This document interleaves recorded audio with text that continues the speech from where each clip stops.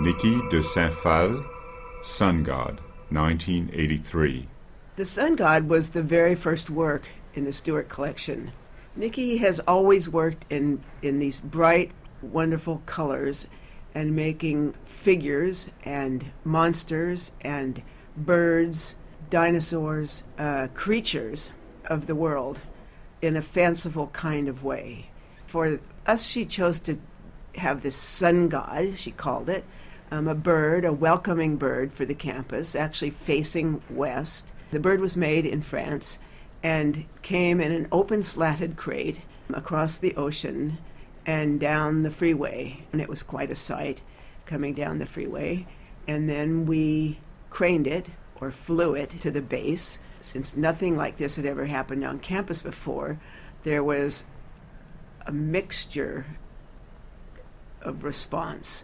Some delight, some distress, and some dismay.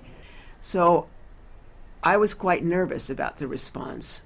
And so I came to school very early the morning after it had gone up and saw that there was no graffiti or no apparent damage, but there was a big object under the arch. It became clear that it was an egg.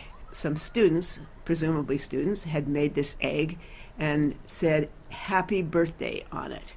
So that was the first and wonderful response to this bird. The next year, the students started the Sun God Festival. That was 1984, and it has become, and has been for some time, the biggest undergraduate event of the year here on campus. And the Sun God itself has become a kind of informal mascot or icon for the university.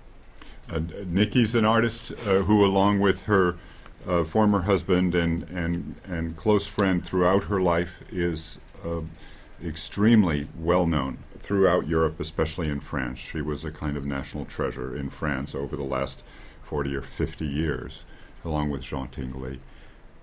This is her first piece, the first piece that was commissioned in the United States. Niki moved to San Diego in the 1990s, partly because of the weather and because of her problems with rheumatoid arthritis, which she had acquired after years of working with toxic substances like fiberglass. This piece was not fabricated by her. The enlargement of it was not done by her, of course. It was done by a company called Aligon. Robert Aligon fabricated it, and his father and grandfather worked for artists of previous generations, including Rodin. It's a family of artisans or fabricators in France that has worked for French artists and other artists for many, many generations. The bird is made of fiberglass. It has a steel structure inside. It's painted with a gel coat, which is a urethane paint, a catalyzed paint, in many colors, exactly replicating the model that she herself painted, a model that's in plaster. The bird is covered in gold leaf.